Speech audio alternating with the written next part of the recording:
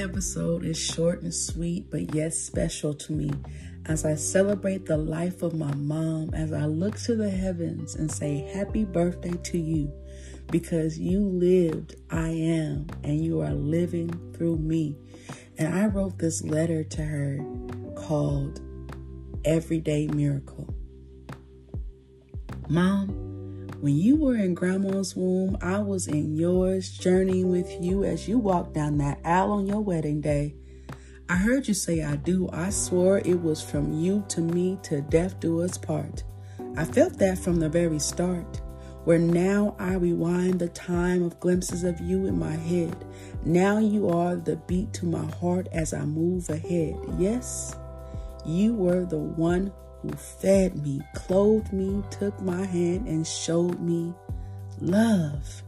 A love that was before both our time, that intertwined in us. Only God did this, as He knew your end before I knew. I'm so glad God chose you to be my mother. Your love was like no other to me and my brothers. I know it must have been hard to depend on another, as you were fighting so hard to live. I held your hand when HB shaved your hair. I was there when you sat in that chemo chair. It was you holding my arm as you walked upstairs. Now, it was my turn to feed you, clothe you, take your hand and show you love. I literally crossed the ocean for you so you could see the most beautiful beach and sunsets. That's probably why I love being by the water so. I know you are there. Yes, I know this wasn't fair.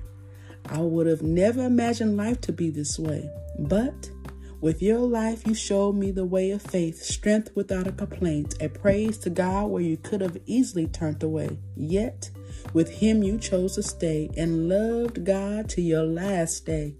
That's why I will always say you were and forever be my everyday miracle. Love always, Cece.